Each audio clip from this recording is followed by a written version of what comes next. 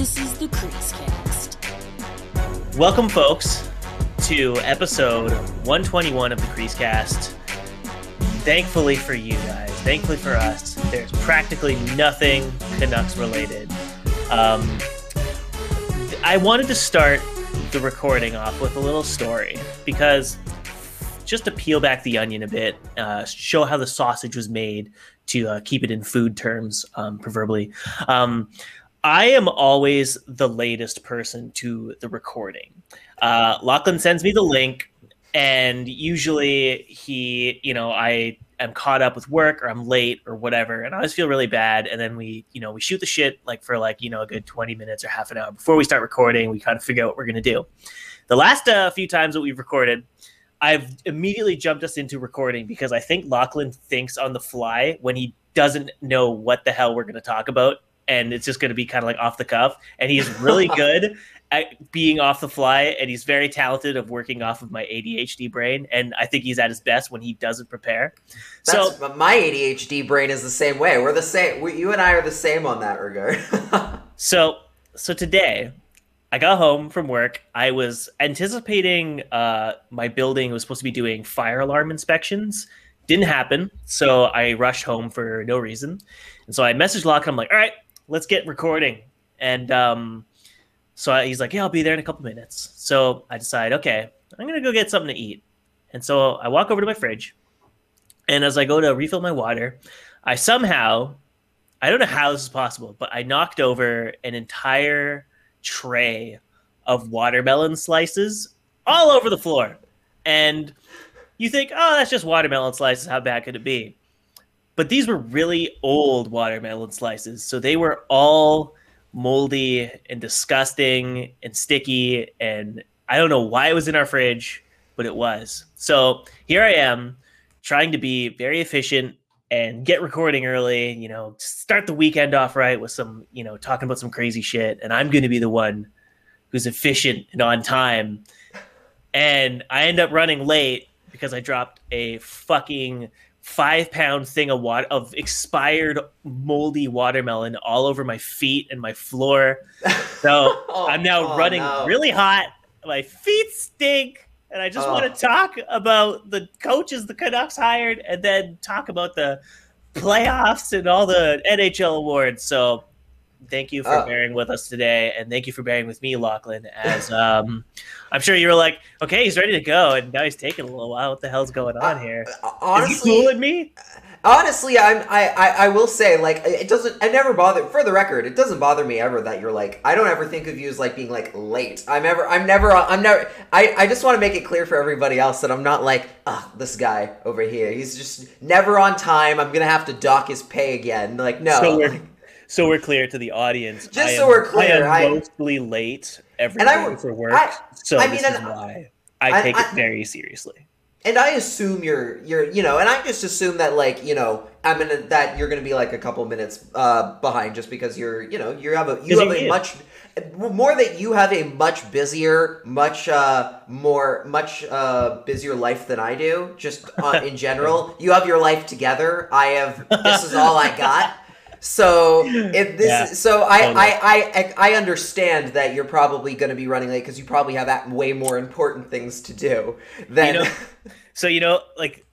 My wife and I always send each other those memes where it's my parents at 30 and it's we're going to buy a house for our 4 children, and it's at 30 and it's what should we order from Skip the Dishes tonight for the 18th night in a row?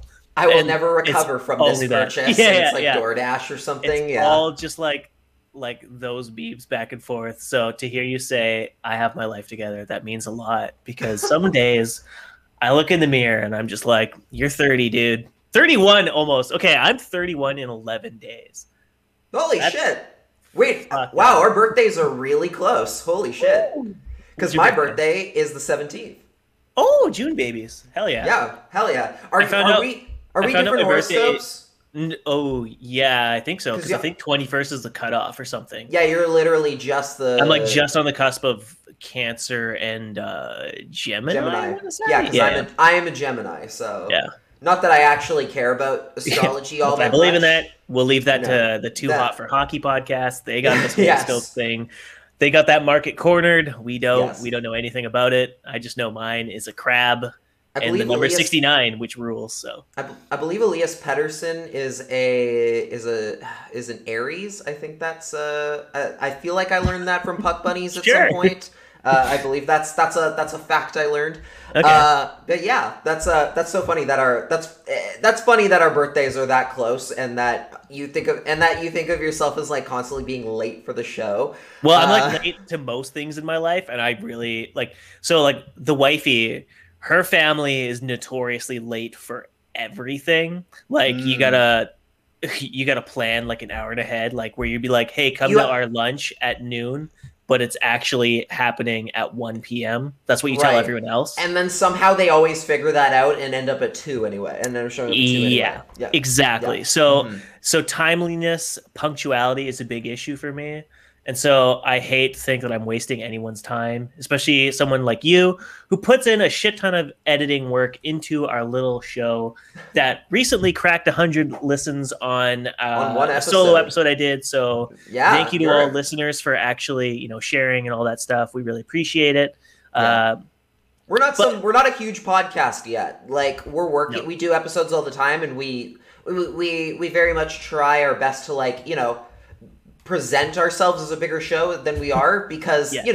sometimes it's about dressing for the job you want, not the job you have, kind of thing. What's So that- yeah, what's we that really appreciate thing?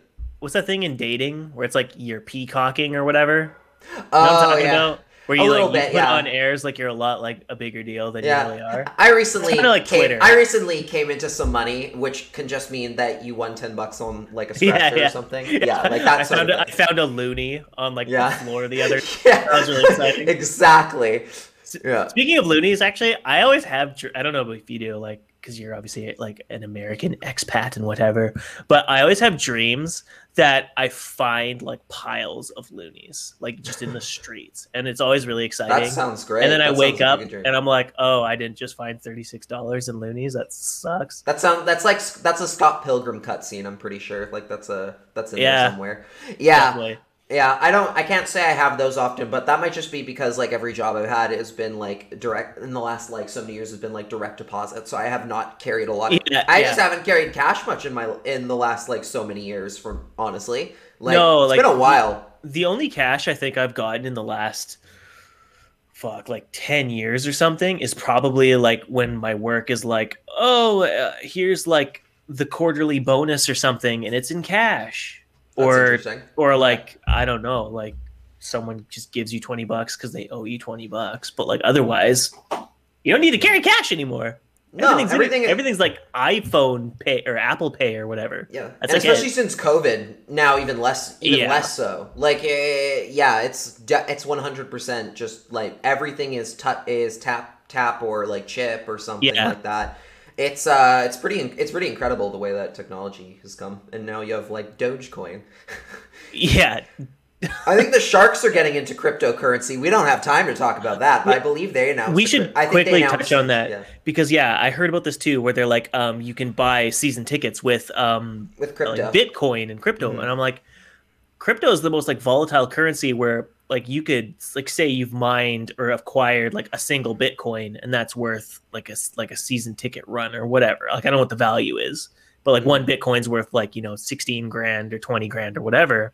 Right. But what happens if you buy season tickets with one Bitcoin and then it completely like appreciates further, and suddenly instead of spending 20 grand on your season tickets, you spent like 85 in a roundabout way. Yeah, in like a roundabout way, you technically. That's kind of that is kind of the problem. Is like who would do that?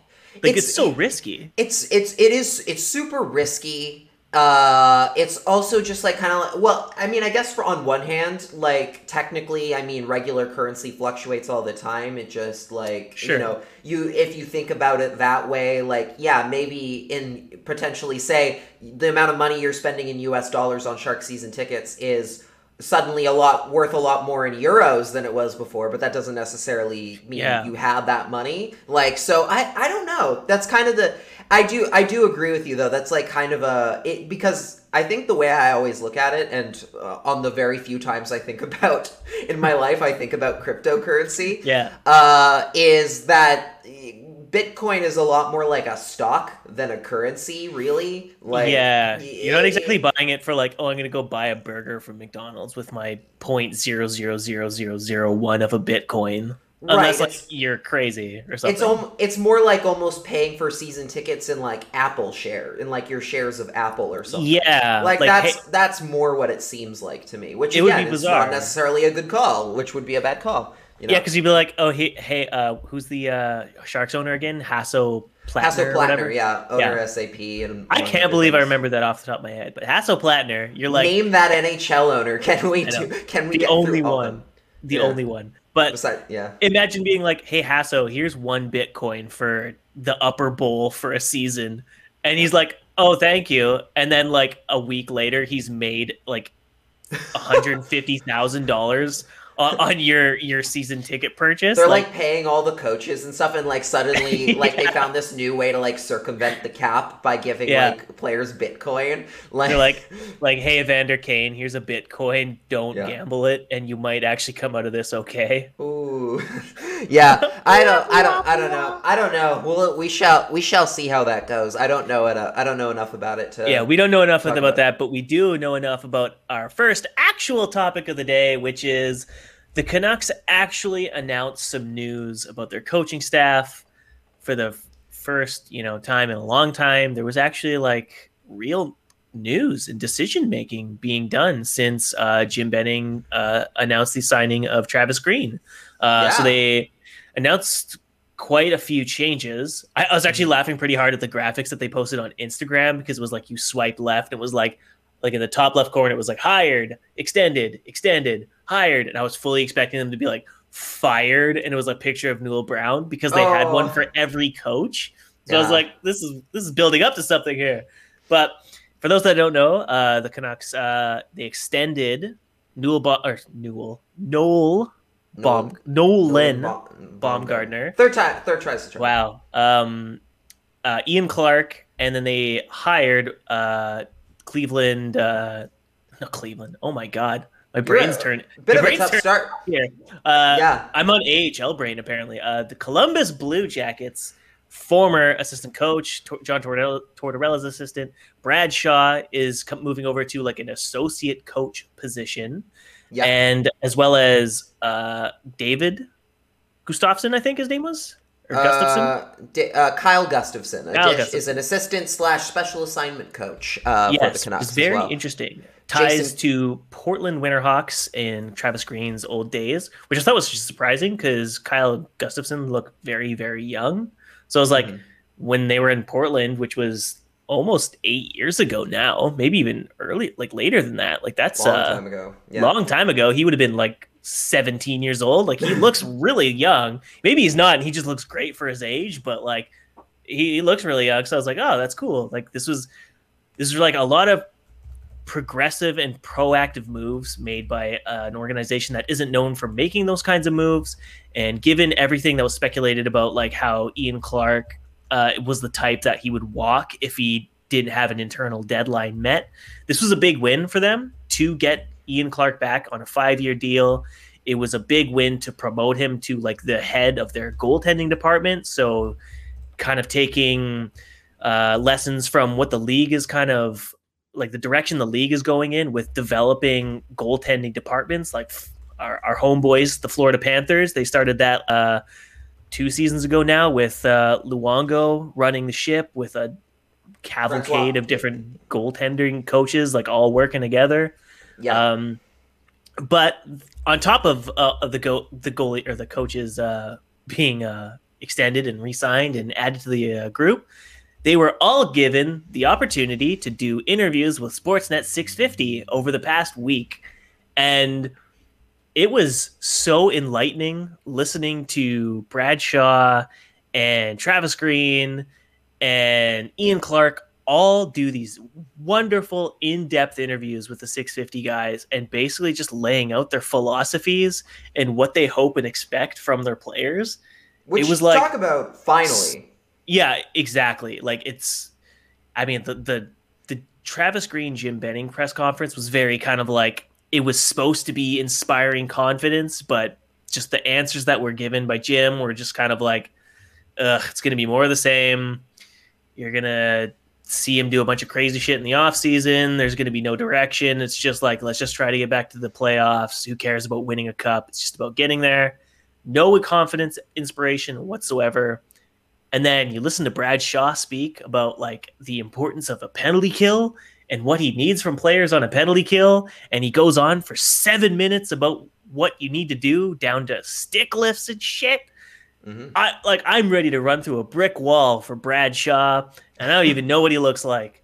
Like, yeah, that was those 3 interviews back to back to back, because it was each day was a different guy, was like confidence restoring type shit that the organization itself needed.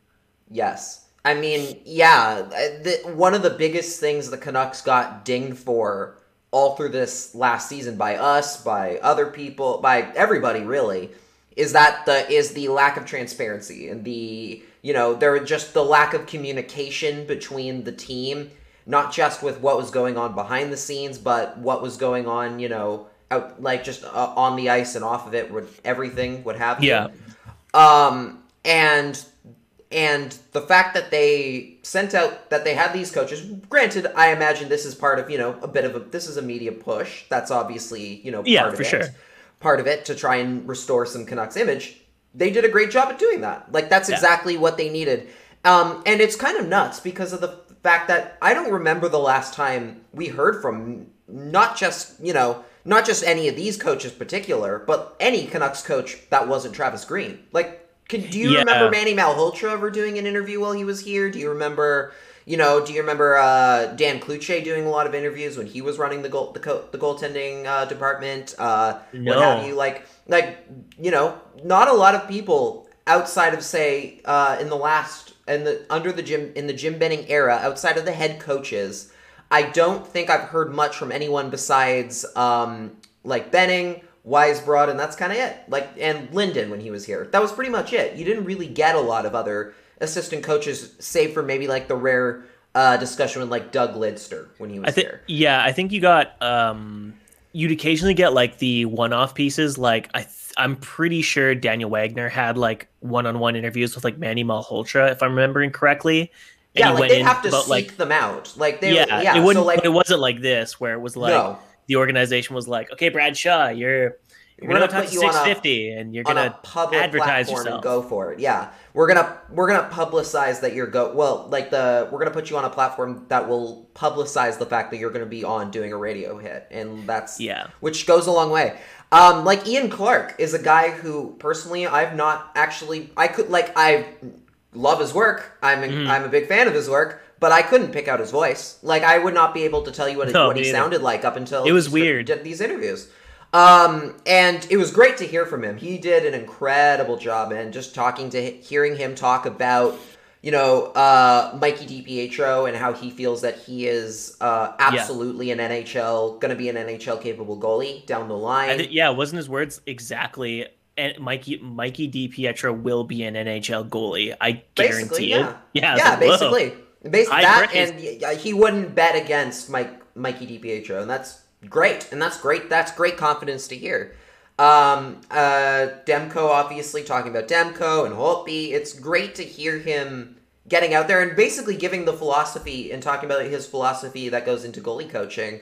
Yeah. And the system that he put together. The fact that, I said at one point during the last few months, that in almost in ways that signing Ian Clark, and I guess we'll just start getting into some of the minutia parts of this, is that signing Ian Clark might have been more important than signing Travis Green, just in the sense of there are a lot more quality head coaches out in the NHL world than there are quality NHL goalie coaches. It is a lot harder to find. Think about it. Even if you're a diehard hockey fan and you know the ins and outs of the NHL, it's pretty hard for a lot of people to name a goalie coach outside of, say, Ian Clark and maybe Mitch Korn. That's pretty much it. there's not a lot out, and even then, that's a bit of a hard sell, I think, for some people who aren't just goalie people. It's so the fact that they were able to get Ian Clark, not only that they were able to extend him, but that his contract is matching Thatcher Demko's contract, 5 years. I believe our friend of the show, David Quadrelli, was the one who broke that part of the the contract. Is huge. Like that's a major hurdle cleared. That very much solidifies your coaching standard and the quality of goalie coaching you're going to get for the next half decade, which is incredible. Yeah. And the fact that his systems are going to trickle down not only through to like Mike DiPietro and Braden Holtby, potential backups, but also to the AHL team, to the new team in Abbotsford. He's going to be able to, whether or not he might be able to say get on the ice with that group all the time, he is going to be able to have more communication with, say, Curtis Sanford, who's going to be who's probably going to still be the goalie. I imagine is going to be the goalie coach for that Abbotsford team still. Maybe he's. I think that coaching staff, Trent Cull included, is coming with them to. Yeah, Chris Faber had a tweet where he was like, I can't confirm anything just yet, but my very close sources are confirming that Trent Cull, along with Gary Agnew and the other assistant coaches, are coming to Abbotsford to coach the team. Yeah, because I can't confirm it. So right, I would imagine that makes sense, because I imagine the coaching staff, like the hockey ops things, were Canucks hires rather than, say, like Robert Esch hires. Sure. I at least that's my understanding of how that relationship worked.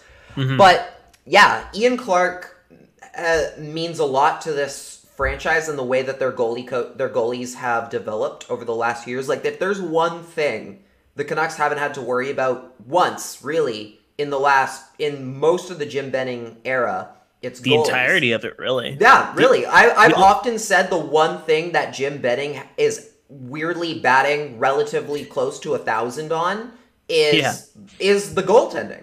Like, I can't remember the last time I saw him make a goalie choice, like a goalie decision, and been like, well, that really backfired. It doesn't happen with him on that front a lot. He's surprisingly good at decision making when it comes to the goalie coach, to goalies and their coaching and everything else.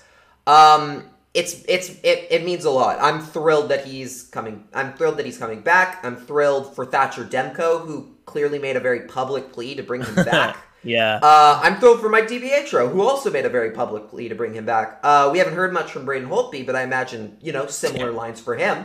He doesn't care. He's in the final year of his deal. He's like, whatever. He cares. He definitely cares. And yeah, this is huge. This is huge from all sides. This is a slam. Ian Clark, I don't know as much about the other coaches as I do with Clarkie, but yeah, slam dunk for the Canucks on that front. Yeah. You know what's funny is like the whole Benning is really good at identifying goalies thing is that he used to be an NHL defender, and you look at the track record of like his organization and his regime specifically in their ability to identify like free agent defensemen and defensemen in the draft, and it's just like the worst thing imaginable. Like the best defenseman they picked up is like Troy Stetcher, and then they walked away from him and then basically criticized that he wasn't playing like big enough for them. Their inability to draft or like to find credible defensemen that don't fall in their lap, because you cannot say like Quinn Hughes was like some super scouted pick. Like, he fell in their laps. It was a layup. You would have had to go on your way to this is the obvious best player available. There's the I'm using air quotes here for those that don't follow our YouTube channel, but I'm using air quotes to describe the Hughes family as family friends of John Weisbrod. So like that one was a huge layup. So outside of Quinn Hughes and Troy Stetcher, like, what are we talking about? We're talking about Eric Goodbranson, Matt Bartkowski, Michael Del Zotto, like just a laundry list of bad defensemen. Derek Pouliot, like guys that they traded a lot to acquire, or guys that they spent a lot to acquire in free agency. And you're like, you used to do the job. You used to be an NHL defenseman. How can you not identify this, but do so well at identifying goalies? It's so bizarre. I mean, it's good. We'll get into this when we talk about the playoff series, but like identifying goaltenders that can be your number one is like the hardest thing to do.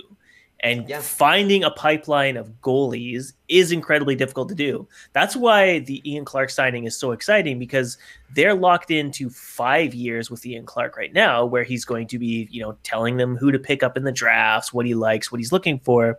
Yeah, you get to pick his brain on everything beyond just who starts what game. Like, there's so many other things that translates over to. And it will extend for years. Like, look at Columbus. They're still reaping the rewards from his drafting advice in Columbus.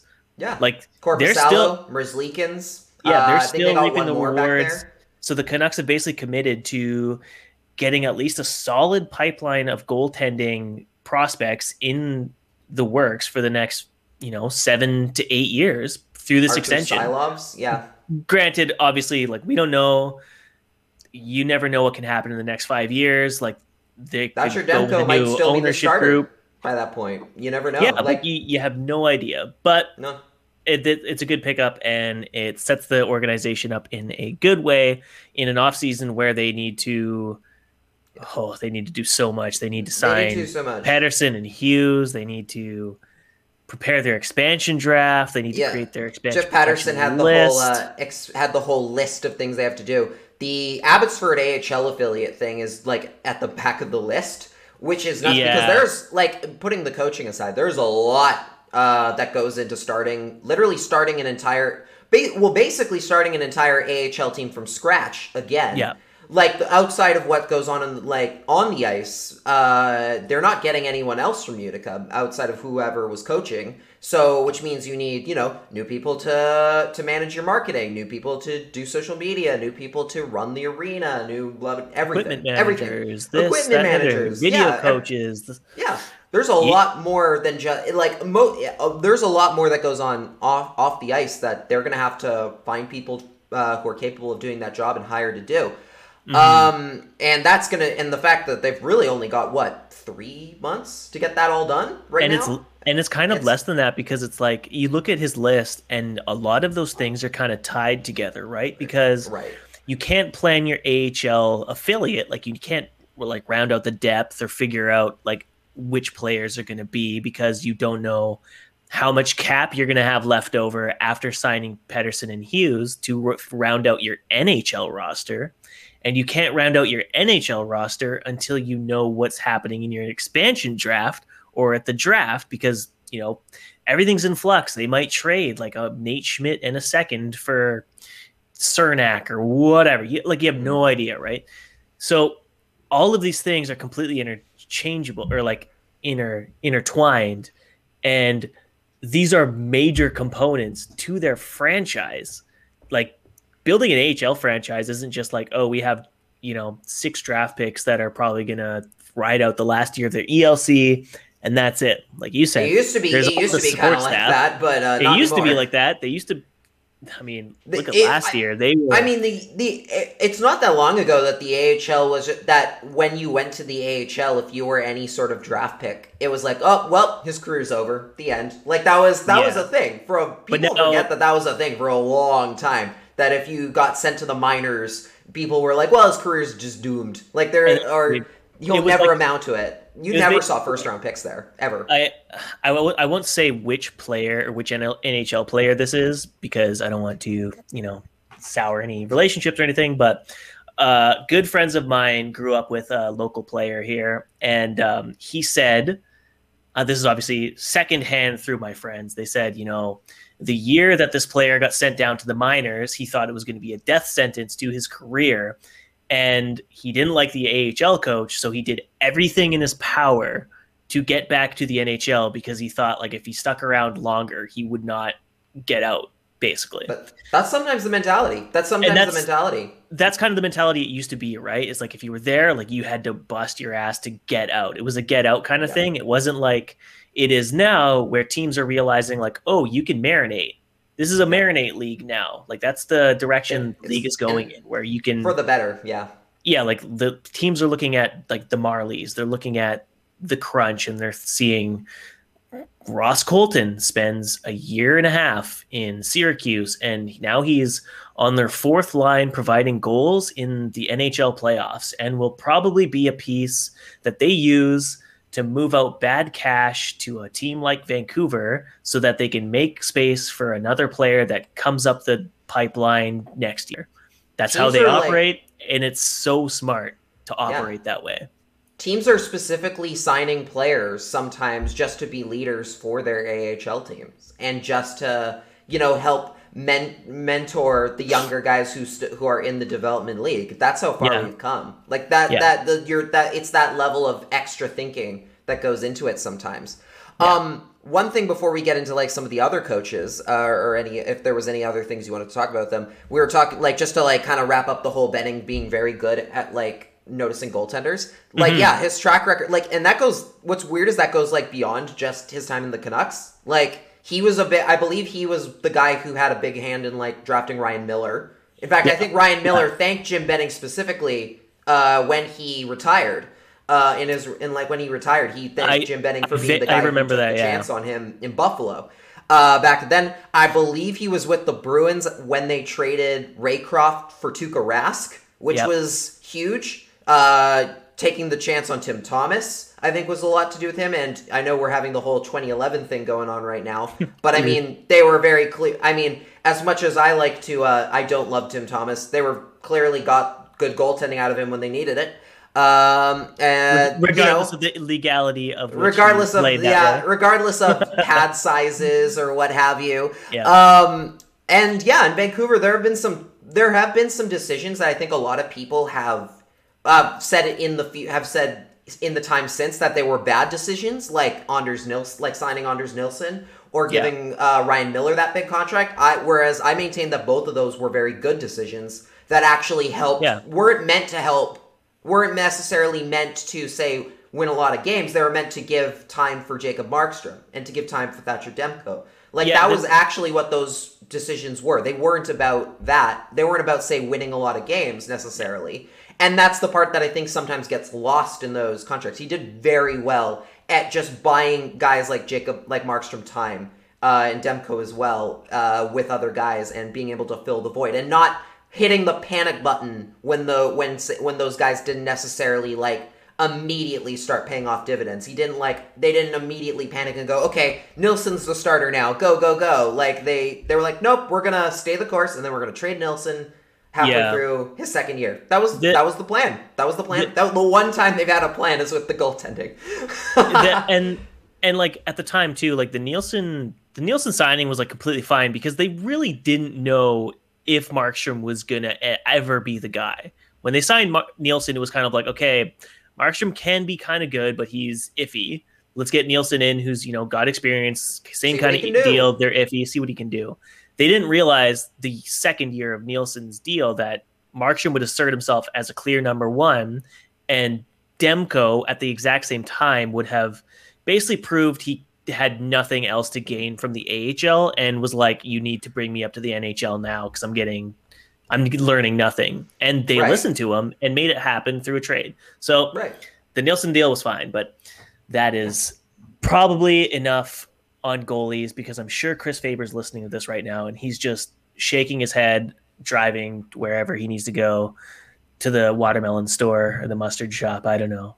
But why don't we get into some of these playoff series that have recently finished? I just wanted to say to any fans of the Colorado Avalanche, I am so sorry for the jinx that I cursed them with. It was all him. It was literally all me. I don't know what I was thinking, saying out loud that they could go 16-0 before facing a real challenge. My bad. They immediately went 0-4. They went 0-4 right after I said that quote. It's like that. Sorry. it's like that meme from Thor Ragnarok where like Hela is like, there's nothing you can do to stop me, and that's like the avalanche. It's the avalanche logo. There's nothing you can do to stop me. The knights are like, no, but he can, and then it's just you exploding out of a mountain. Yeah. The Avs are a juggernaut. They're not gonna lose a game. Kind of. Yeah. Like, I'm so sorry. I am. First of all, rest in peace to my incredible potential uniform matchup of the Habs versus the Avs in those Nordiques jerseys. They wouldn't have done it anyway. I know that. I know they wouldn't have done that because the NHL doesn't like you making uniform changes. They don't like fun or drama. I believe they actually have a mandate during the playoffs that you have to, ahead of time, you have to pick what your home jersey and what your road jersey is for the playoffs. Like that's an actual. So stupid. It's very stupid, especially like the NBA. They can change, I believe, up to like 48 hours before the next game. Like I think that's a thing. They're gonna say they could change 48 times into 48 different jerseys. Like okay. I think you literally can give them up to like I think it's just 2 days notice that you're changing the uniform and you're gonna use. Again, that has a lot to do with there's a lot less uniform equipment to carry when it comes to that sort of stuff. Mm-hmm. But come on, I'm very sad we're not gonna get that. But in regards to the Knights, wow, did they come out of like left field to play some of the best hockey that they've played? I think in their entire existence. Like that was, and that's saying something because they played some great hockey in the last few years. Like that's it. Even like Game 3 of that series, it didn't look necessarily like they were going to dominate and they were going to go on this run. It still looked a lot like, wow, they barely squeaked that out against Colorado. They just barely got a win here. They're going to need a lot more. And sure enough, they got a lot more. Marc-Andre Fleury was incredible the entire time. But the biggest factor for the Knights was the fact that they were really able to just completely neutralize Nathan MacKinnon in those last few games. They really just, and you could see you saw him throwing the punches like at the end of the second in Game 6. Like guys on the ground, he's punching him while he's already down, and already not good. I made it as soon as I saw that. I was like, oh, he's done. Like he's frustrated. I don't think you're getting much out of him. Yeah, he's clearly mad. And I didn't think I at that point I was very much like, I think the Avs are done here. I don't think they're coming back from this one. Just because they look so overly frustrated. The Knights had done an incredible job at shutting them down in their own end of the ice. They looked a lot faster on pucks in the transition and everything than the Avalanche did. Like there was nothing they could do. Like there was nothing that Avalanche defense just kind of, I don't want to say it crumbled because it wasn't particularly like a collapse or anything. I mean, Ryan Graves had a few bad shifts here and there, as did Patrick Nemeth. But I mean, the Knights just took over. Like that's what depth gives you. That loss of Nazem Kadri to that suspension kind of really hurt him a lot. For a team that's again has a lot of depth in its own right in Colorado. Yeah. Like, at the end of the day, it was very much the case of the Knights just really, really buckled down and got to what made them successful, and it won the day. They looked really good. Like, they might go 16-0 before facing a real challenge. That'd be, and Knights immediately lose. Yeah, get swept by Montreal. I mean, we can get we'll get into that. We'll get into that later. Yeah. Yeah, but I have a feeling that the Knights are going to get goalied by Carey Price. I don't know why. Really, they looked really competent in those 4 games against Colorado, but Colorado was like keeping it really close. Only when Vegas got a 2-goal lead in that final game where it was just like, oh, it's over. But otherwise, Colorado was giving it to them like the entire time. So I mean, obviously Vegas is a bigger team, so they're gonna like make Nick Suzuki and Brendan Gallagher and Cole Caulfield's lives like a living hell. But Yeah. I don't know. I just have this feeling that Carey Price is just gonna put it on, and I'm excited for it. So, I mean, I wouldn't be surprised if that does happen. I don't think for the Canadian, as much as I want the Habs to win, I don't think they have they just don't have the depth to match. Like, they just don't have the third and fourth lines of the Knights just are clearly, like, much better than what the Habs have at their disposal. Defense, especially, I think is an especially clear victory in terms of Vegas, what they have on their blue line compared to what the Canadians have, which is especially because the Canadians don't have Jeff Petrie. Like, oof, that's tough. Yeah, they're in a lot. The Habs are in especially a lot of trouble there, which is why Carey Price is going to need to stand on his head a little bit more. Yeah.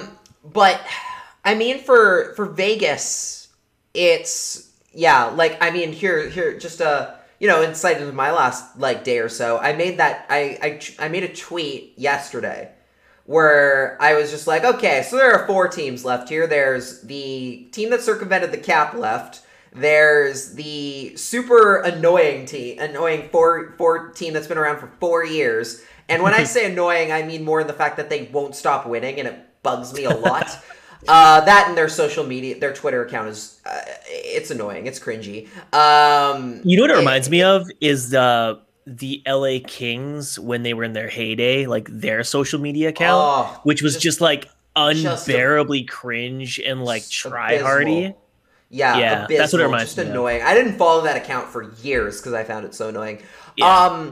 And then the most boring hockey team in the world, which is the one that really got New York. They didn't like that. I got lots of Isles fans in my mentions being like, hey, they're not boring. It's like, yeah, they are. They're a Barry Trotz coach team that just takes every game and brings it to a screeching halt entertainment-wise. Like, and I can go in depth on that later when we talk about the Islanders. But yes, we do. We have to talk about the Islanders. But like, from the Knights standpoint, they just keep finding ways to win, and I don't know if there's a lot that the Montreal Canadiens can do about that. Like, I think the fact that they're here, they're playing, it's a lot like the similar situation the Canucks were in against Vegas last year, where they, it's house money. You've already gotten way farther than you were expecting. You overachieved pretty hard.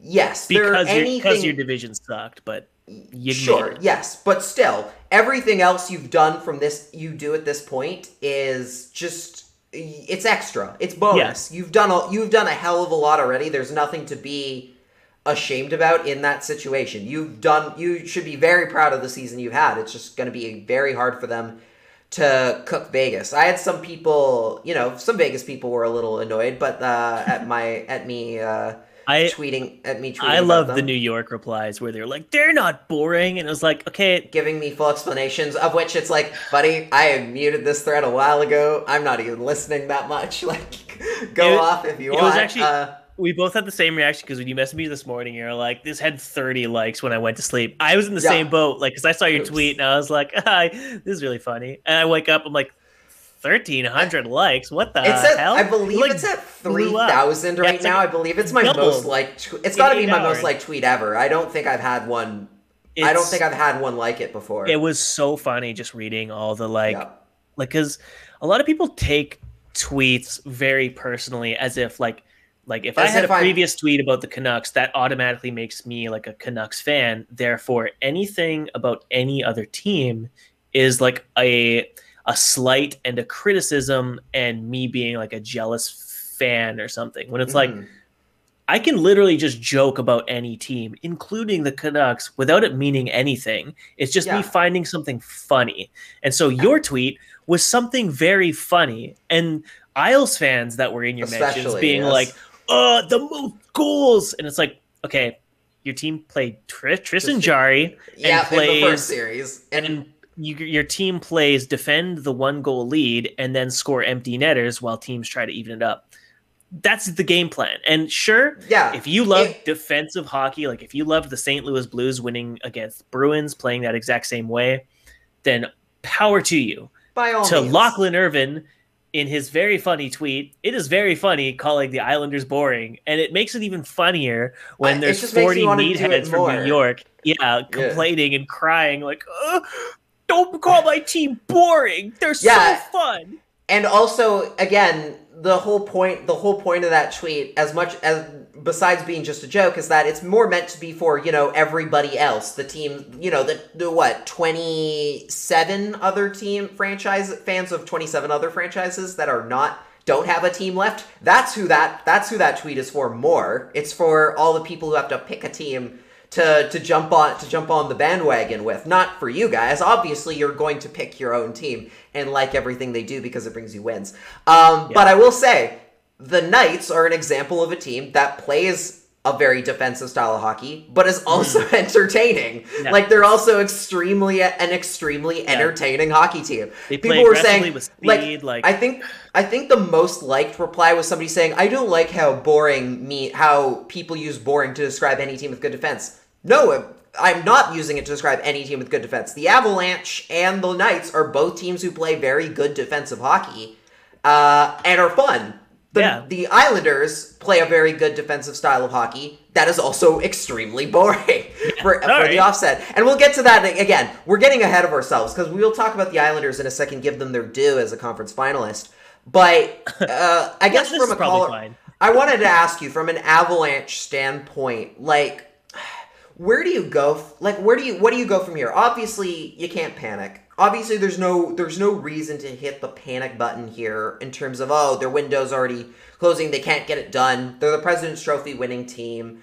Like, what do they need to do to kind of flip this decision next year? Sakic has never shown to be a guy who's going to jump the gun or, make an aggressive move for no reason. There's that one historically bad year. And they didn't do much. They didn't change much from that year. Like he's a patient fella, that Mr. Sakic. And I have a feeling he's probably going to get a really good extension on Landeskog. Like, I think Landeskog's going to recognize that what they have building in Colorado is something that can probably lead to them winning a cup, possibly maybe two. I don't want to get ahead of myself because I've already jinxed them enough. But I think with the core that they have, if Landeskog is like, you know what, if I sign a 3-year or 4-year deal at $3 million, that opens up our team to improve even more. And we've already got a huge pipeline of players coming in. Like, we have Newhook coming in. There's so many directions they can go if, like, Landeskog stays on a good deal.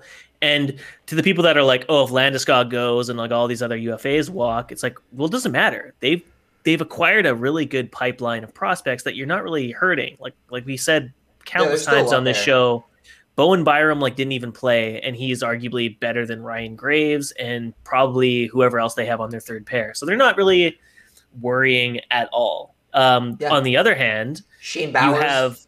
On the other hand, you have like the Boston Bruins, who lost to their series against the Isles.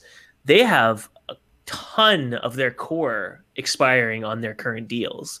And judging by the way the team kind of fell apart against the Isles, I'm sure a lot of those guys at their ages are like, okay, do I want to hang around and try to wheel spin for another chance, or do I want to move on for a better shot?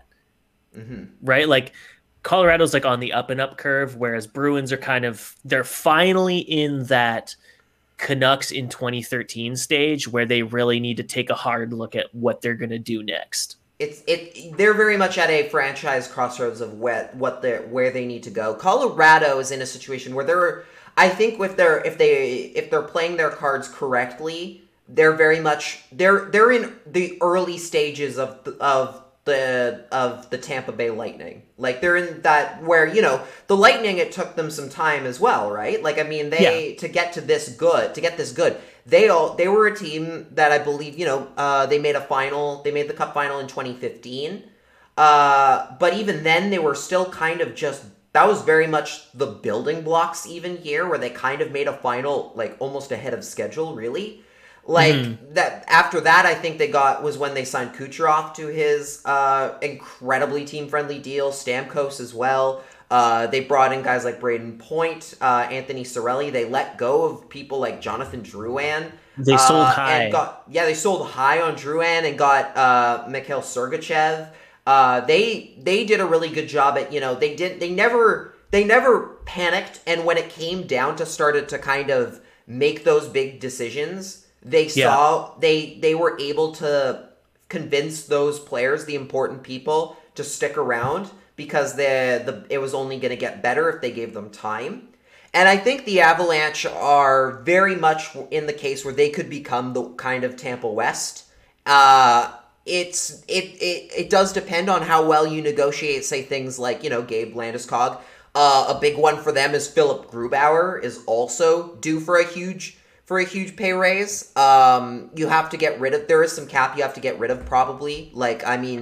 Eric Johnson is making $6 million. He is on LTIR, but he won't be next year. That's kind of a contract that maybe you need to sort out sooner rather than later. Just because of how expensive but the bottom line, they missed him is also the thing, is they definitely missed him in that second series. They really could have used Eric Johnson back there, as much as it hurt them, as much as that contract is a bit pricey. Because right now you have Nathan McKinnon making. Oh, go ahead. No, I was just gonna say the bottom line is like Sakic is like.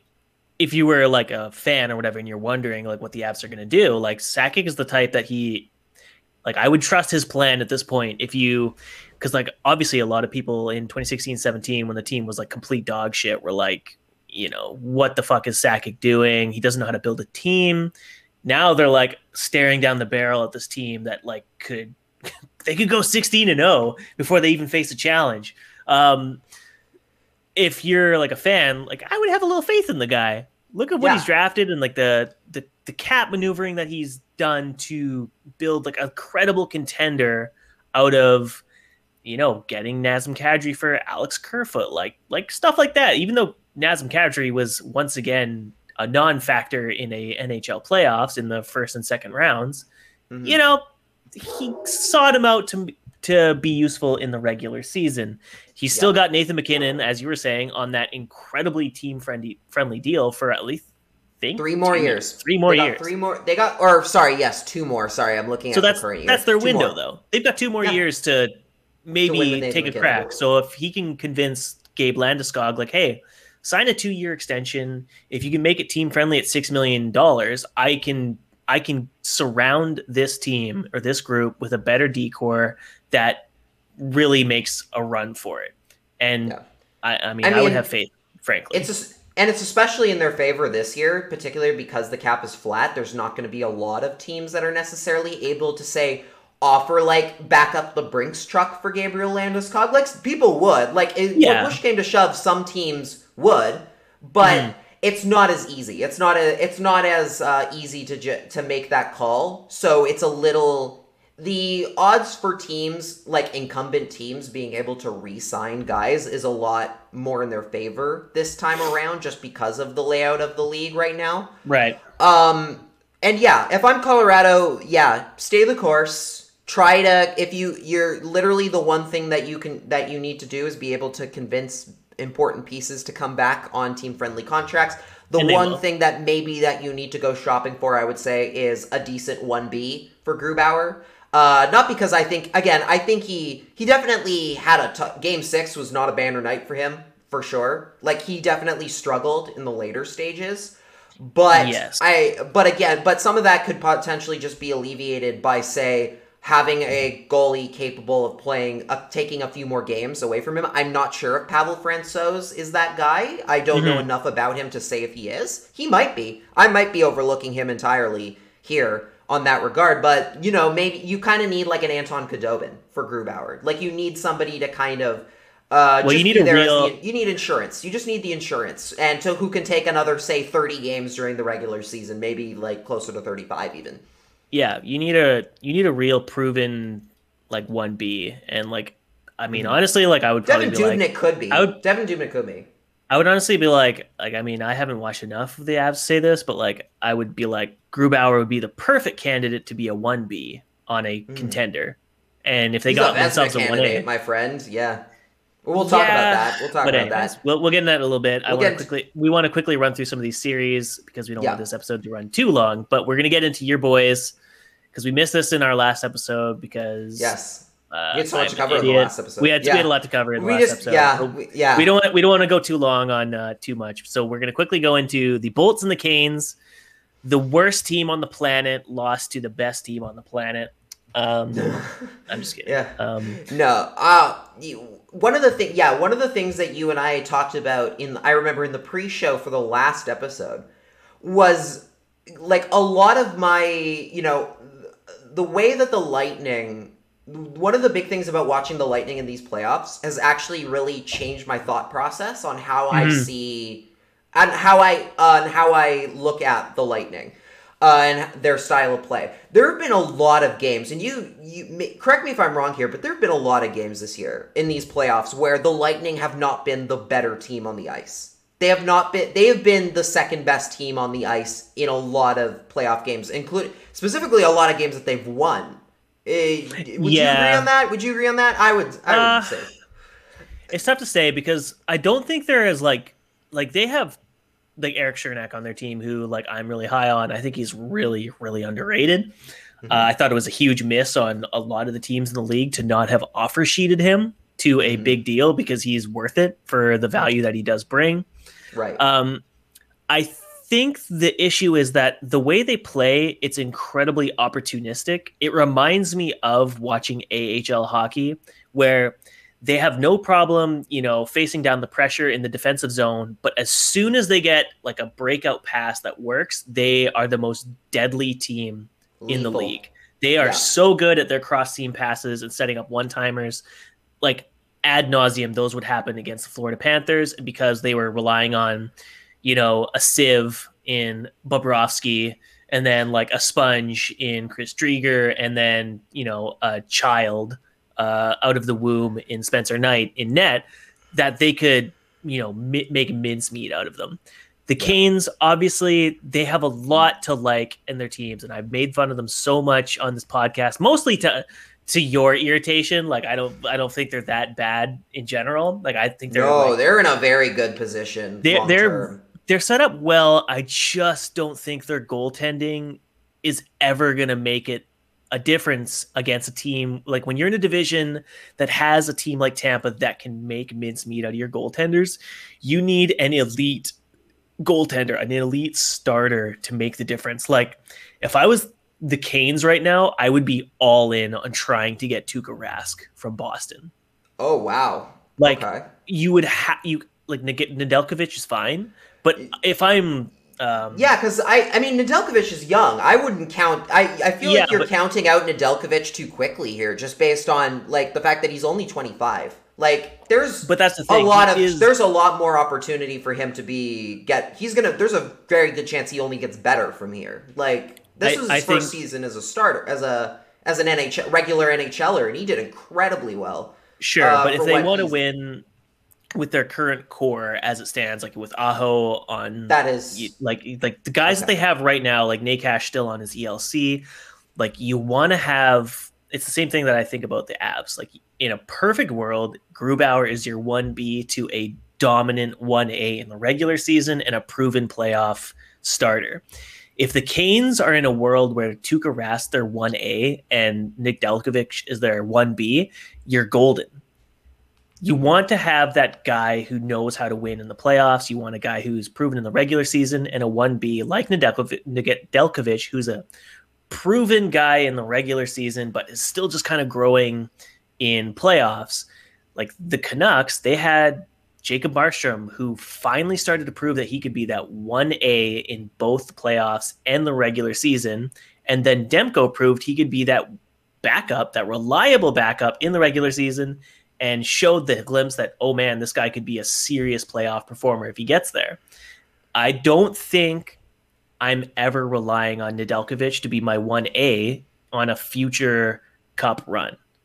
I think he's completely fine as a 1B. I mean, he had some pretty Demko-esque performances here and there during these playoffs. I mean, he had a couple games where he was shaky, granted. Yeah, but I think that might also what you just want- been the fact that like he had a monstrous workload up to that point that he Yeah, had fair never had enough. to deal with. But I do yeah. see what you're saying about, say, potentially like them just kind like the timing just kind of barely being a little off just on Yes. when Nedeljkovic hits his prime and when Yeah. the Canes potentially are at their best possible chance at winning Mm-hmm. a Stanley Cup. I do see that. I do understand that. And I do agree with you like on Mrazek potentially. He's not really that guy. Like that's not Yeah. really him. Yeah. I just wonder if you can really afford to, say, go out and spend a lot of money on a 1B, like a Tuukka, especially with Tuukka Rask. And ignoring what Boston Bruins fans tell you, he is a capable goaltender in the playoffs. He is more than capable of being that guy for you. He had a torn labrum in the Isles series, which is why he was so bad in games 5 and 6. And I'm like,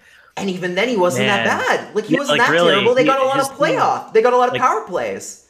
Like Matt Grzelcyk had a bunch of bad giveaways that basically threw the game away. So it's like, like Tuukka Rask, like maybe like one of those could get called back. But at the end of the day, like he wasn't being done any favors by his defense.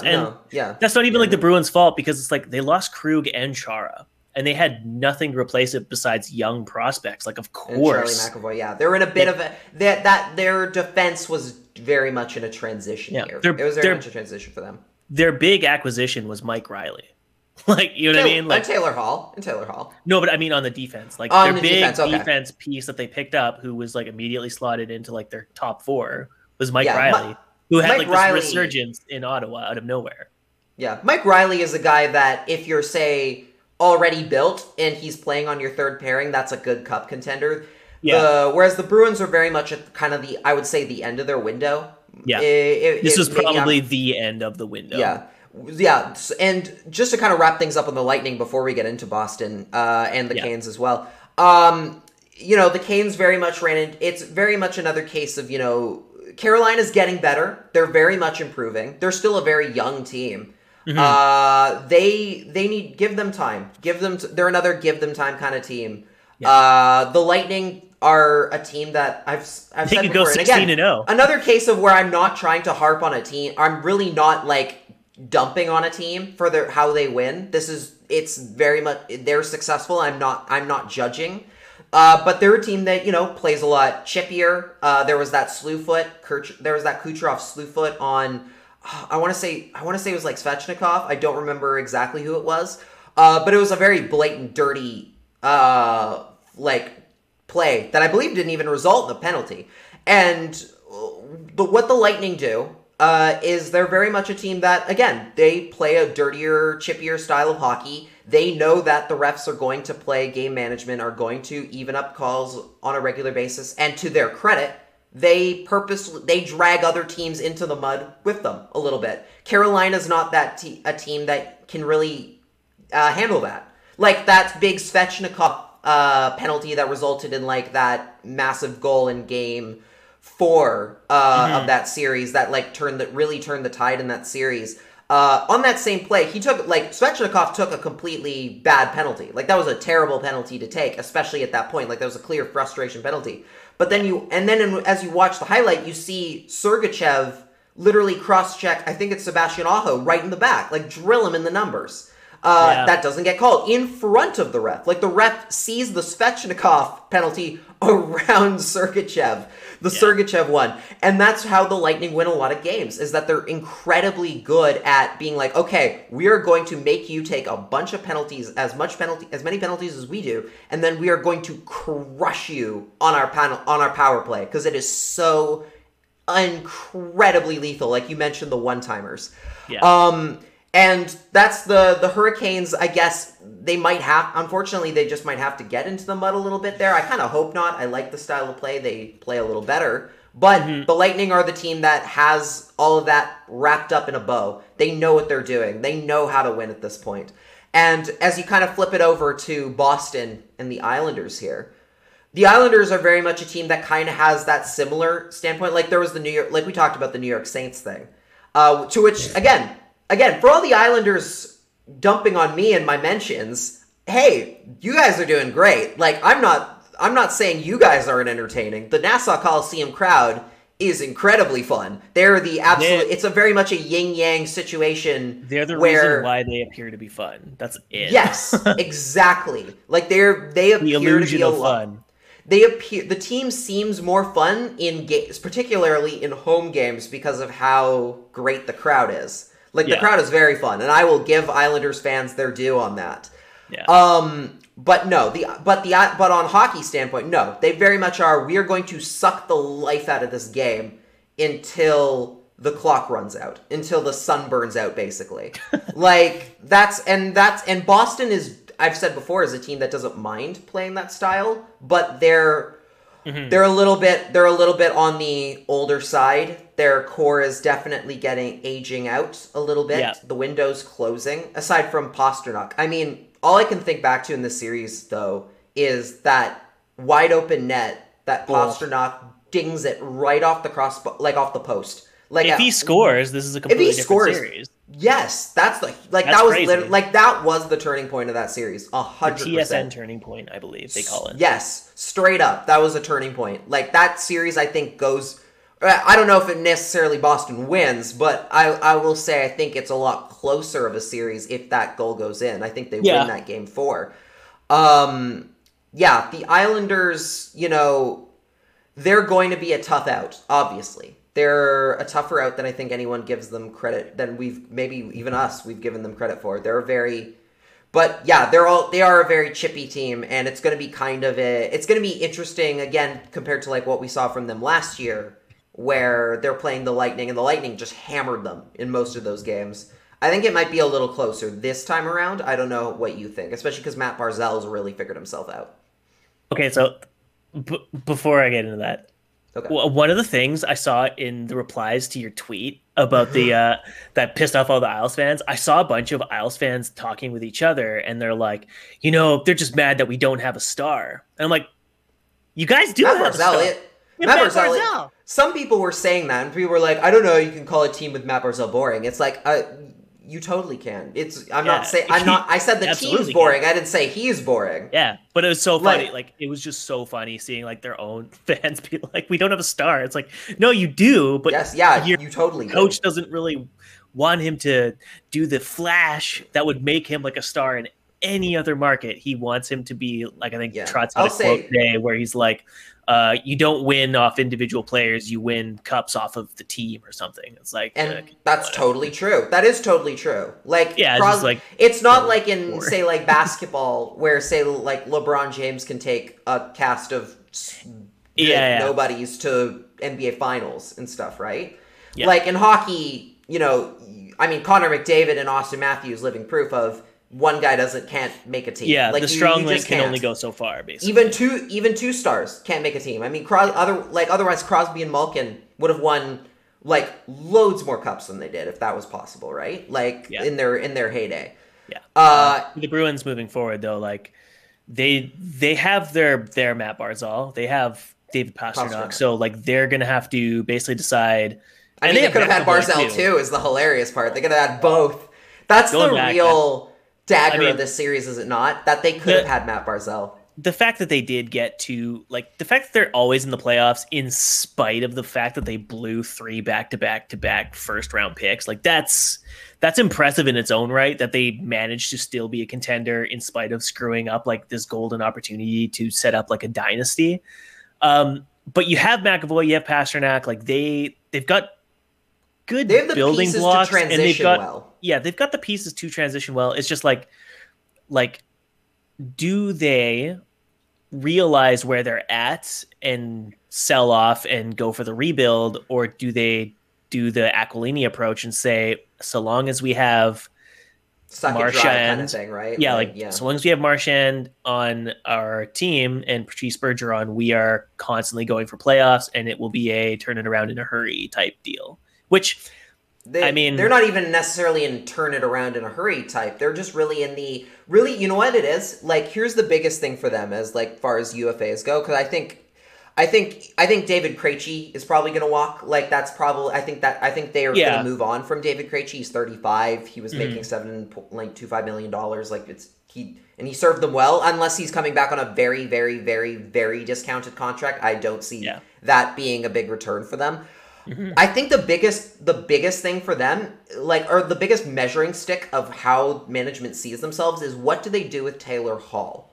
If they give him his big, if they let him walk or say sign him to a very low friendly, another team friendly, low term 1 year, maybe 2 contract for them, that would be a sign of maybe they know they're kind of need to kind of make some change. Like they need to be what they do with Taylor Hall will basically around.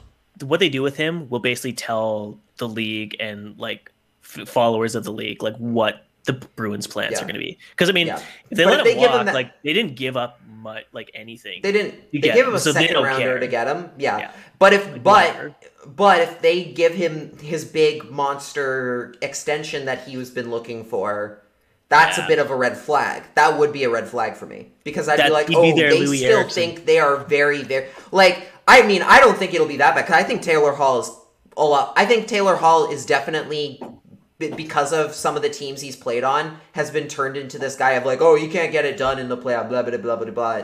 And has been they have really undervalued what he's capable of. Mm-hmm. But at the same, I don't think he would turn into a Louis Erickson contract, but it would be a sign of them saying, they still think they're a lot better than they are, and they think they're in a lot better spot than they are right now. Yeah. That, it's more what the contract would represent for them rather than the guy behind it.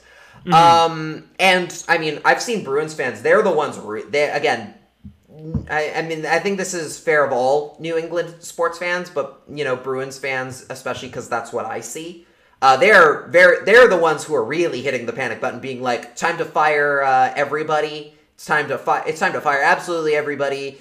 Trade everyone. They're terrible. They ruined the courts. Didn't they go to 4 cup finals in the last 3-4 cup finals in the last so many years? Come on, don't go crazy here. Let's not get nuts about time to trade everybody. Okay. Although it'd be. Okay, before this will be the last. Well, we'll leave this on this note on the playoff series and the Boston Bruins. Jim Benning, being aggressive this offseason, decides it's a good idea to trade a bunch of pieces, picks, prospects, so he can get Brad Marchand from the Boston Bruins for the Vancouver Canucks. Think about it. He's a good player, but holy shit, the market would implode. It would be the signs of the dark times or something. I honestly have no clue what would happen. I don't think he'd come here. I think he would not want to. He would waive he'd be like, no. No, you know what? He is a bit of an agent of chaos. I think, personality wise, I think he would come here for the memes if he wanted. Yeah, if he wanted. You know what he would do, too? In his first press conference, he'd be like, I've had a lot of good memories in Vancouver. Oh, of course he would. Of course he would. You know what?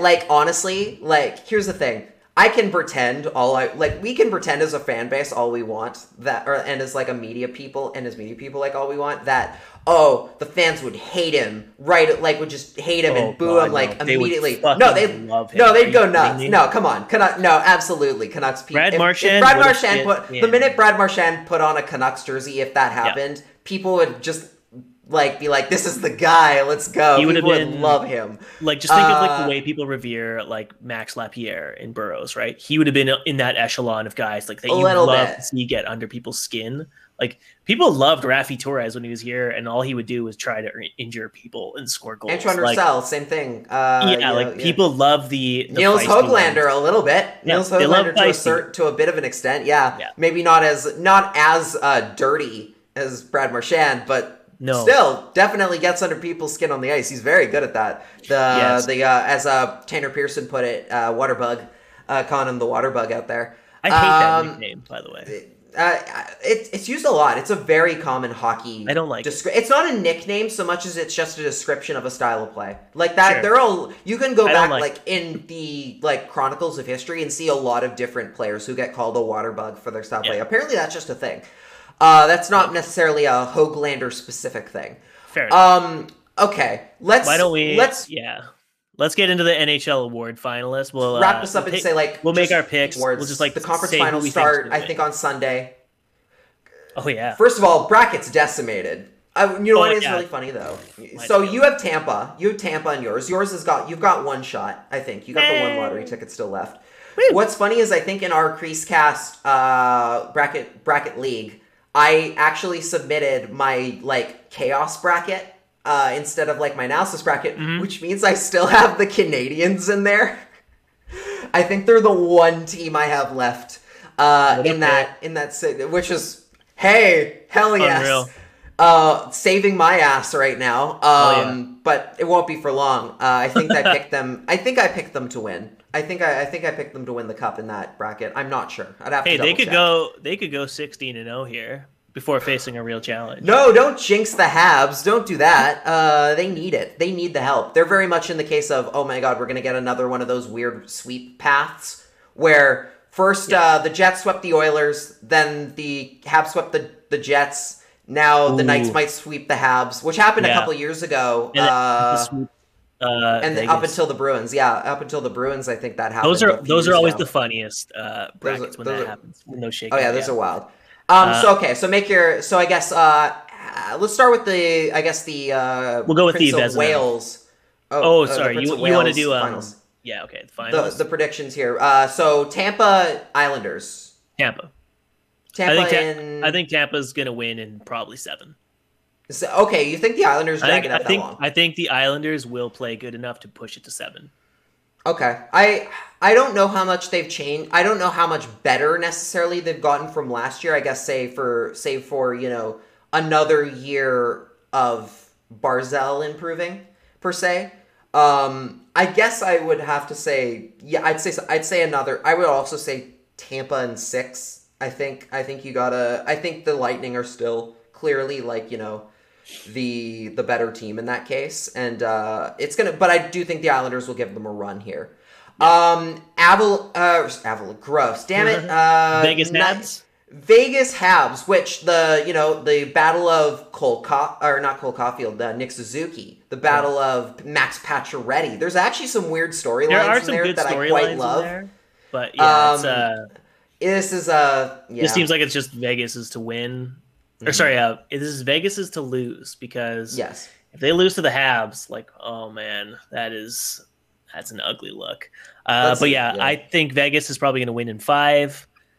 Hart says, "Give me Cole Caulfield in a cup final in his first year." That would rule. That would be amazing. Rule. And you know what? For the Tyler Toffoli, I want Tyler. Talk, that would be I really want incredible. So Hart hopes for the Habs.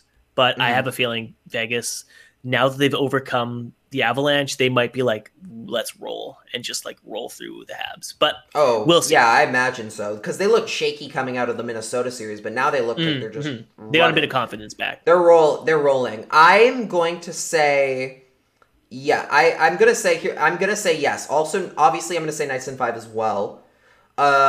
And especially just because of the fact that, look, the Habs, they have some fans in the building. I think the fact that they're coming into this series having only played out in front of maybe, say, 2,500 people at most, compared to Vegas, which has a full house already, that does matter in this case. Sometimes we make too big a deal about home ice advantage and what the crowd can, and the crowd energy. I do think the Habs are coming in at a significant disadvantage, having not played in front of a full building and as long as they have, and and now having to play in front of the Vegas crowd, which is notoriously one of the better crowds, notoriously one of the loudest, shitty. One of the they're saw not the video of them stealing the guy's flag. And I'm not gonna paint I'm not gonna paint the entire fan base with that broad of strokes because that's unfair. I mean, hey, people still give us riot jokes as if we were all there for that, even though, and also as if they think that actually phases us at this point.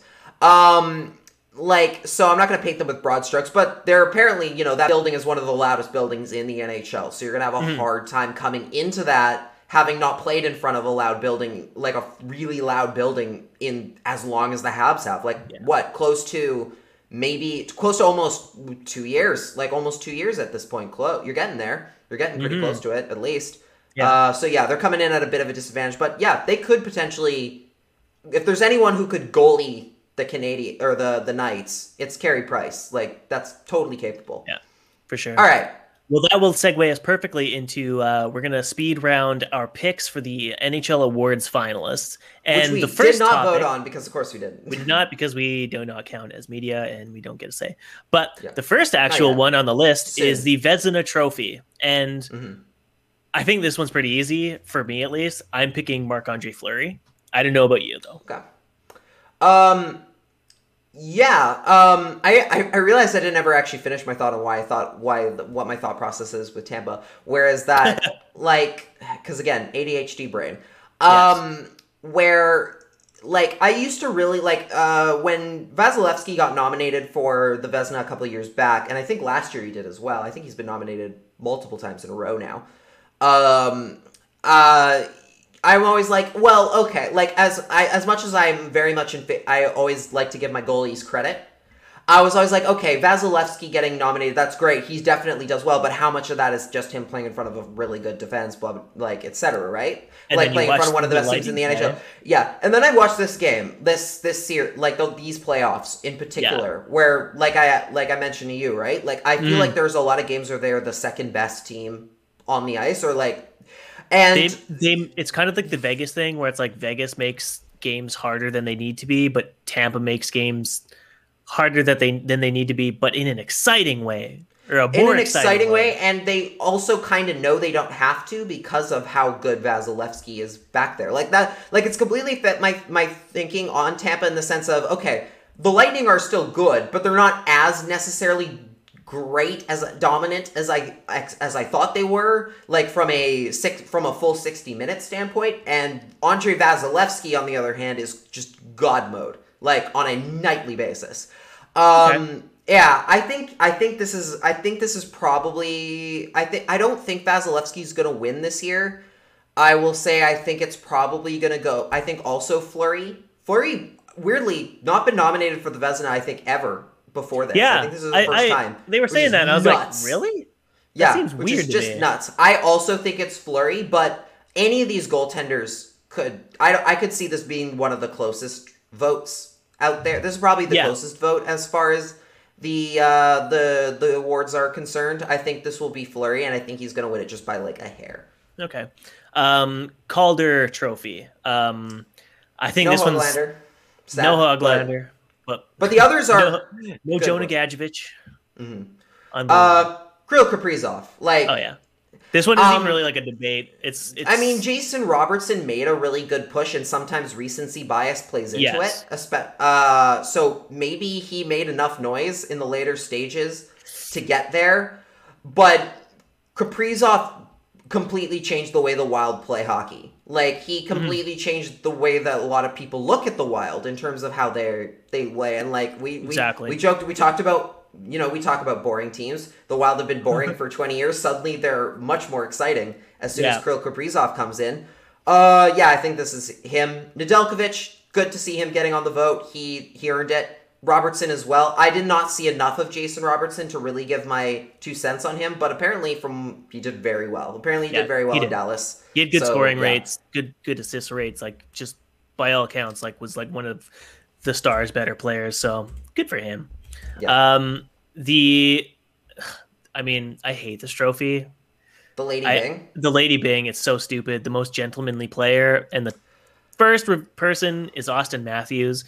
I feel like I've talked about this, maybe not on this podcast, but somewhere else. I'm like, you cannot have a most gentlemanly player and ask people to ignore off ice shit. Yeah, no. Matthews being nominated is a joke. I don't care if he avoids penalties and whatever. Yeah. He should never be nominated, frankly.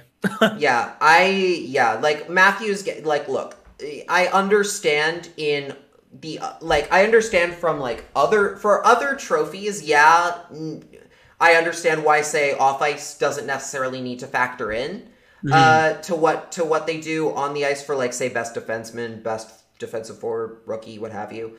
Yeah. But for most gentlemanly player, like that very specific wording of and what constitutes someone being a gentlemanly player in a good sport, but like a sportsman player, like it basically this trophy is the who sets the best example.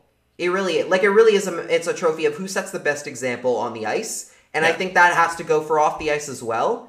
Yeah. And so I think what happened with Matthews a couple years ago, at least for the time being, until he shows like the receipts of actually learning from like that doing something like productive and like useful to society, other than just being like a meathead, other than just being a good hockey player. I don't think you can really regardless of how few penalties he takes. I don't think he should be up for this kind of award. Jakob Slavin, I think would be he would be my pick. He would be my pick as well. Jakob Slavin. I saw a weird take on why he shouldn't win either based on off-ice stuff that I'm not going to repeat because I don't think it's fair in that case. But Slavin is a very underrated defenseman. Does a lot for that Carolina Hurricanes team and does not take a lot of penalties and has proven in these playoffs it is hard not to sometimes. Like it is very hard to get away with few penalties. And I think his one penalty this year was like puck over glass or something. Like I think the worst one. Yeah, literally the one that you can just get that everyone gets called on automatically. The one penalty that gets called by the rule book, whether it should be or not. Jared Spurgeon getting credit as well. But I think Slavin's gonna win. I think this is Slavin's. Yeah. The Selke. My pick, Mark Stone, and this might be recency bias because of like just how unreal he's been in the playoffs, but I feel like he's been an incredible two-way forward basically since he left. Even when he was with Ottawa, he was a great two-way forward, and it's just only gotten better since on a better team in Vegas. So like Bergeron, he'll probably win because like Bergeron's a legacy vote. I don't. He always gets these votes, and like everyone like loves him, and is always like whenever he's brought up on broadcast, it's like, oh, Patrice Bergeron's two-way play, whatever. For me, it should be Mark Stone. It's kind of like it's like you gotta reward the guy while he's actually in it. You can't be like 5 years from now when like his two-way play is dipped, and you're like, oh, we probably should have given it to him a couple of years ago, so let's give it to him now. Like I hate those votes. Like that happens all the time with the Norris, which we'll get into. We'll get into that right next. after. I'm gonna go. I think this is the one where we're gonna differentiate here. I'm gonna go with Barkov. I'm gonna go with Alexander Barkov to win. I think like as much as Mark Stone clearly is important to the Knights' success and his ability to play at both ends is important to the Knights. I think what Barkov does for the Panthers on a nightly basis is like clearly like it's so valuable, so much more valuable to the Panthers' success than what Stone does to the Knights. Not because again, that's not to take away from Stone. That's literally just because of the fact that the Panthers are clearly not as deep. They don't have as much talent. They really punched above their weight class this year, and a lot of that was due to Barkov. And Barkov is another one of the I know every year we have the whole is Barkov the most underrated player in the NHL kind of deal. He has not won an award, I don't think. I don't think he's won an individual award yet. Or at least not outside of like say like the Calder. So I do think that this is Barkov's turn. I think the Panthers got into the playoffs largely due to what he brought, and he took his game to a whole other level this year than he has in years past. I want to see Barkov win because he's not won before, and I do believe Stone has won once, and Barkov does like the way that he played and what he brought to the Panthers to get them back into the postseason and have the year that they had is largely due to his play. Okay, the Norris. These are some very interesting picks because you never see the Norris reward young defensemen practically ever. So Adam Fox, Victor Hedman, Cale Makar. For the sake of like interesting, it would be so cool if Cale Makar won the year after winning a Calder. Like that's like That's some storyline shit right there. And then True. I think he needs his new contract. He's going to be like, look what I won in 2 seasons. Yeah. And the Avs are probably going to have to pony up quite a bit.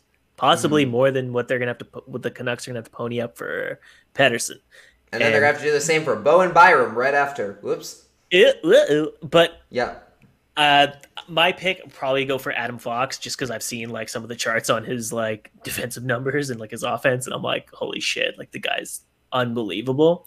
Yeah. They'll probably give it to Hedman just because, you know, he's big and Swedish. This is the key. This is one of those very key. The Norris is one of those trophies that you can tell sometimes when people do not do not fill out their ballots and have not really done the research into it. I mean, Matthews is another one. Like, Matthews is another case of that. In the Lady Byng conversation, that's another case of somebody not really only looking at, oh, what does the penalty say, and then voting based on that. The Norris is another case of where they're like, well, Victor Hedman scores a lot, so scores a lot, and he's the number 1 defenseman in Tampa, who's one of the best teams. So yeah, let's vote him, right? Yeah. Apparently, his numbers have actually not been that good this year. This has actually been an underwhelming year for Victor Hedman compared to years past, where he might have been more warranting of the Norris. I am also voting for Adam Fox in my case because, I think he's a guy that's younger. And again, like, talk about this year being like such a detriment in terms of like paying attention to what other teams do, like because the divisions were only divisional play and not paying attention to what the rest of the league does as much this year. Especially here in Canada. I wish I'd gotten to see Adam Fox play a little bit more because apparently he was just incredible with the Rangers, and like he did a lot. He put them a lot closer to a playoff spot than they maybe should have been based on his play. So I'm going with Adam Fox. I hope they reward the younger player, and in the same reason that if Cale Makar won, I wouldn't be disappointed either. Like that wouldn't be a bad call either. Either was fine. I just don't think Hedman should get it. Yeah, that's where that's nothing against Hedman. It's just as much as it's simply that fact that he was clearly the third best defenseman out of these 3. Yeah, and it's a legacy pick, and you don't want that, and that shouldn't be the way awards get voted on. Yeah, the next one's the Jack Adams, and I have a feeling we're AKA both going to your goalie really played and put you above a better played you into a play better than you expected, huh? Like that sort of thing. So. Brind'Amour, Dean Evason, or Joel Quenneville. I have to say I think Joe Q gets it. Because I think what he got out of his roster this year and the decisions he made in, I mean, obviously they tell you to not count playoffs, but like some of the goaltending decisions he made, like the decision to ride Chris Driedger down the stretch, like there's a lot of things that like an old coach wouldn't usually do, especially one who like, you know, basically led a dynasty for like a decade and then got fired because he was not changing it up enough.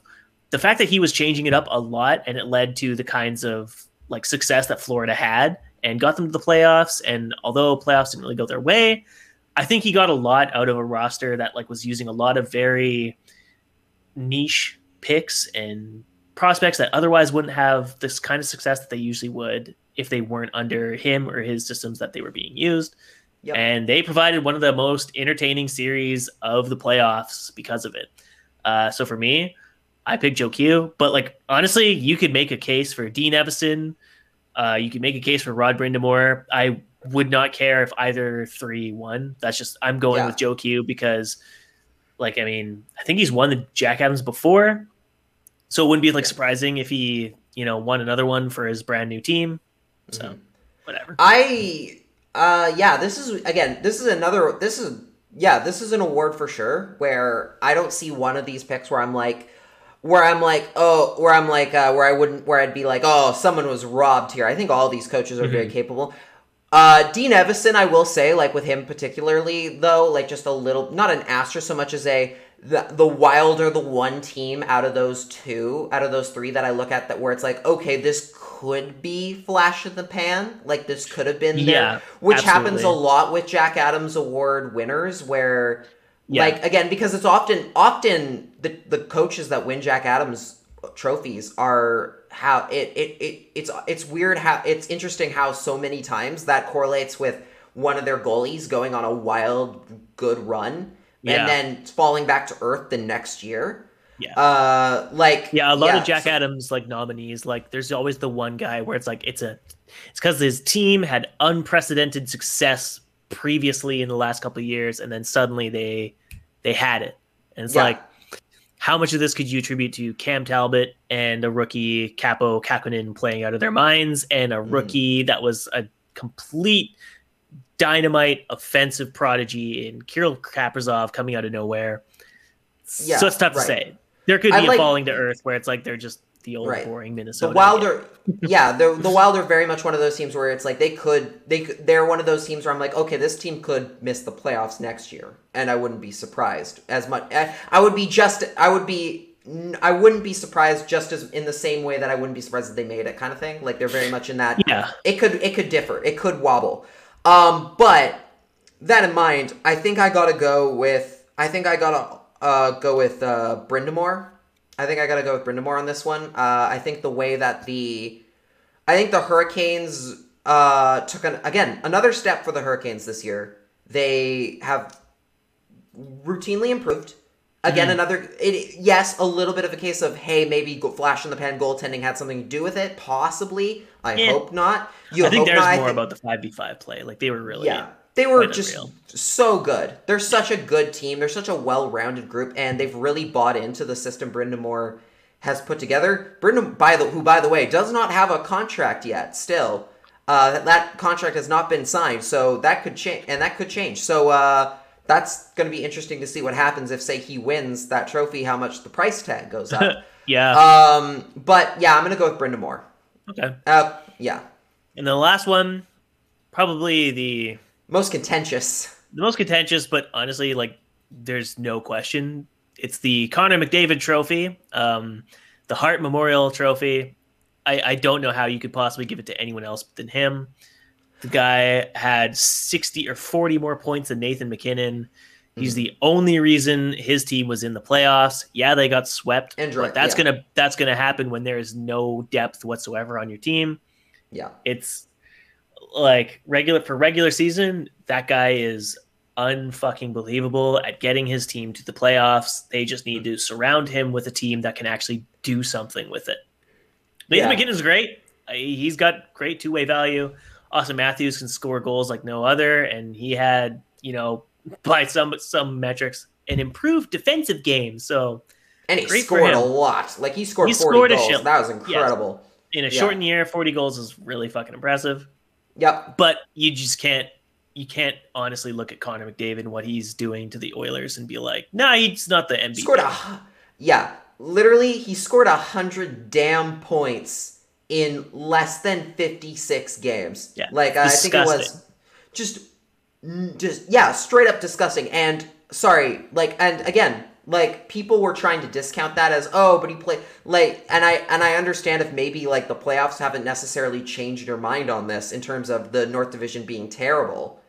But I don't think there's any doubt in my mind, I don't know about you, that he wouldn't have scored 100 points anyway. Had they been playing normal teams for 56 games, I would not have been stunned if he had done it that quickly, even if they were in the normal Pacific Division. Maybe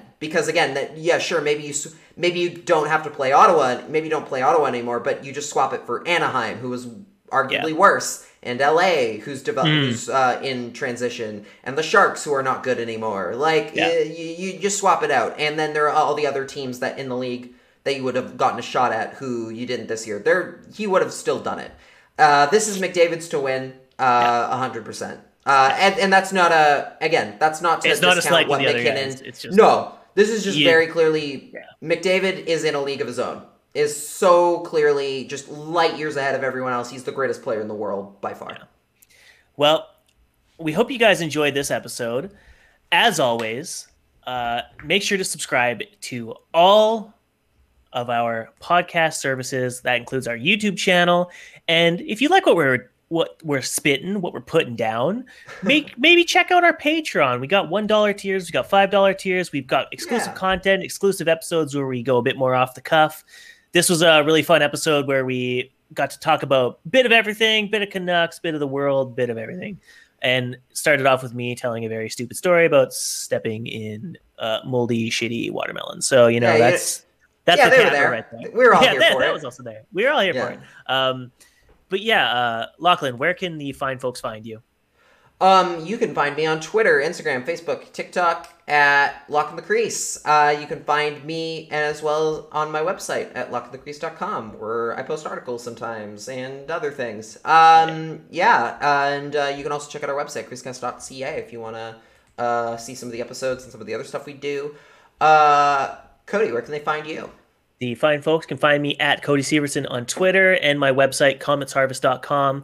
Thanks again for tuning into this episode, guys, and we will catch you on our next one. Much appreciated, guys. Bye! Bye!